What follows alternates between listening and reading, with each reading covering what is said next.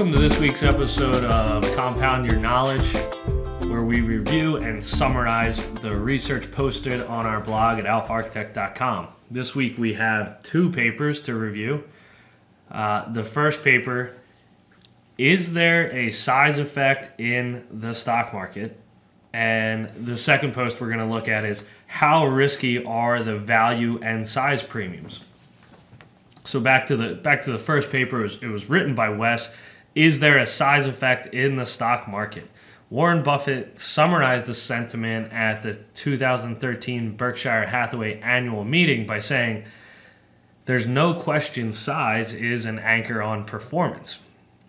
This is also known as the fat wallet problem. The more capital you manage, the less investments you have to choose from as you become too big to invest in smaller and illiquid stocks. So, Jack, Wes starts the paper with a short history of the size effect. So let's do a rapid fire on the papers that Wes takes us through on the history of small caps. So I'll give Jack the papers, and then he'll give us the general message from that paper. All right. So the first paper in the history of small caps was Ralph Bands. I may be butchering that name. Pioneered the exploration of the size premium in his 1981 paper, The Relationship Between Return and the Market Value of Common Stocks. Jack, what did this research show? Yeah, so that was just mainly one of the first papers to highlight the fact that using the data up to that point and historically, smaller cap stocks outperform larger cap stocks. Gotcha. Okay, and so that was kind of the first paper to take a look at that. Okay, so in 2009, then Professor Edward McQuarrie wrote a paper titled "The Myth of 1926: How Much Do We Know About Long-Term Returns on U.S. Stocks?" What did this show? This was examining the size premium found before, and pointing out that some of the there were some issues, or not issues, but just the fact that a lot of the premium came further back in the data, and he kind of just questioned how robust that premium is. Okay, got it. Yeah, so the outperformance of the small caps was very concentrated in the early years after the Great Depression.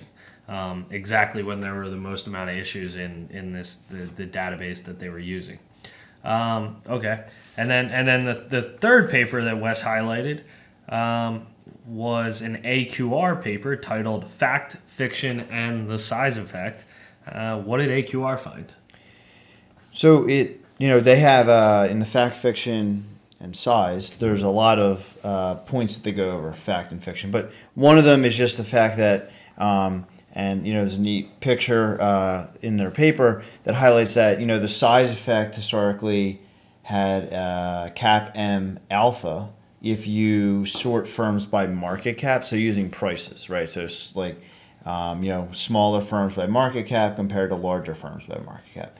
However, an alternative way with which you could examine the size effect is to sort firms by like fundamentals. So, a bigger firm is probably going to have more sales, a smaller firm is going to have less sales. And an interesting fact is that when you do alternative measures as opposed to just price or market cap, the size effect doesn't appear to be there as well. So there's a lot of findings in that paper, but I think the overall takeaway is that the size effect's not as robust probably as other people may make it out to be. Gotcha. So that history, we kind of discovered that maybe something might be happening with small caps in the first paper. Second paper seems a lot of the returns came after the Great Depression and were concentrated around that time. And then the third paper, AQR said perhaps the size effect never really existed. So then in summary on that, does size matter in the stock market at all? Well, I mean, it matters at some level. It depends on the context and what you're trying to do. So if you're trying to explain cross-section of stock returns, controlling for size is definitely important. Another thing is just the fact that historically, when one is looking at value premium, momentum premium, or some of these factors, the premium historically was generally larger in smaller cap firms, right? So what I'd say is, overall takeaway is that, it's not necessarily a fact, right, that that the size factor will work all the time, which is kind of what that fact fiction, or basically a couple of the papers have found. But in its interaction with other factors, it can be important. Right. Okay. So if your investment portfolio is set up to exploit popular factors such as value and momentum, make sure to check out the small cap versions before you jump into the mega cap. That may help performance. So then the second paper we looked at this week, how risky are the value and size premiums? Part 2 out of 2 of volatility lessons.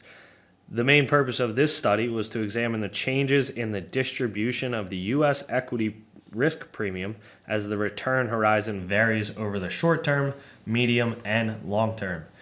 Jack, what's the overall purpose of this paper?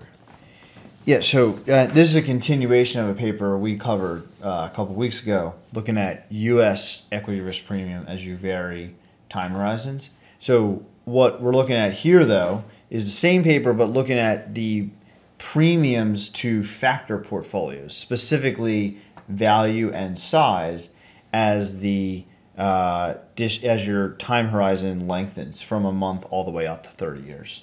Okay. So then there's three questions they looked at, and we'll take them one by one.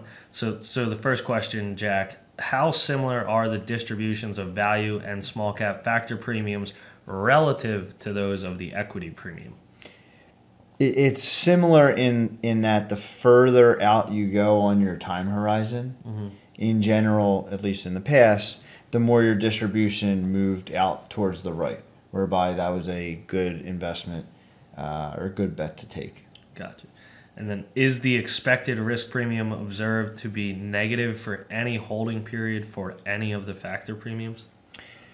So the mean was positive for all the holding periods from a month out to 30 years.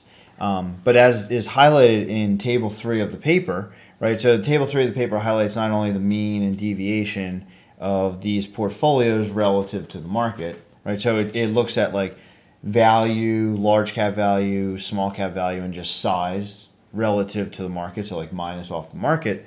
And so you see the means are positive. But then if you look on the distribution, right, so they have the percentiles of distribution, so like first percentile out to 99th, you do find that there are some negative periods, not for all, but in some cases, even when you got, 5-10 years, and in some even out to 30 years. So there can be negative instances at times. Gotcha. And then are the chances of a negative outcome significant for the universes of value and size factor premiums? So they're lower the further your time horizon is. However, they still exist. Right. And this all kind of makes intuitive sense, right? The longer time horizon you give something to work, the more likely it is to work, as opposed to tighter time periods. Assuming, obviously, the assumption embedded in there is that you have a positive expected return. Yes. Yeah. Mm-hmm. Okay. Any other takeaways on that? No, it's just a neat paper. So, I recommend everyone kind of look at Table 3 just to highlight the fact that, value and even size relative to the market, it's not going to work all the time. That's, I think, what that paper shows.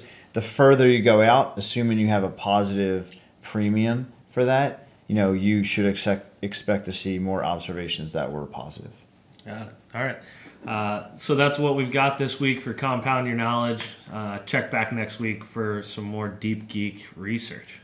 The views expressed in this recording are the personal views of the participants as of the date indicated, and do not necessarily reflect the views of Alpha Architect itself.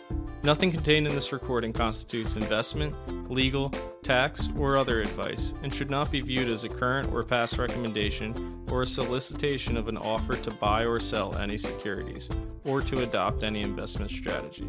The information in this recording is based on current market conditions, which will fluctuate and may be superseded by subsequent market events or for other reasons. Alpha Architect does not resume any duty to update forward-looking statements. The information in this recording has been developed internally and/or obtained from sources believed to be reliable.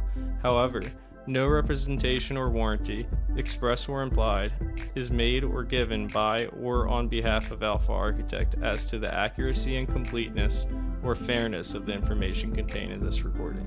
Any liability as a result of this recording, including direct, indirect, special, or consequential loss or damage, is expressly disclaimed. Copyright 2018, Alpha Architect LLC. All rights reserved.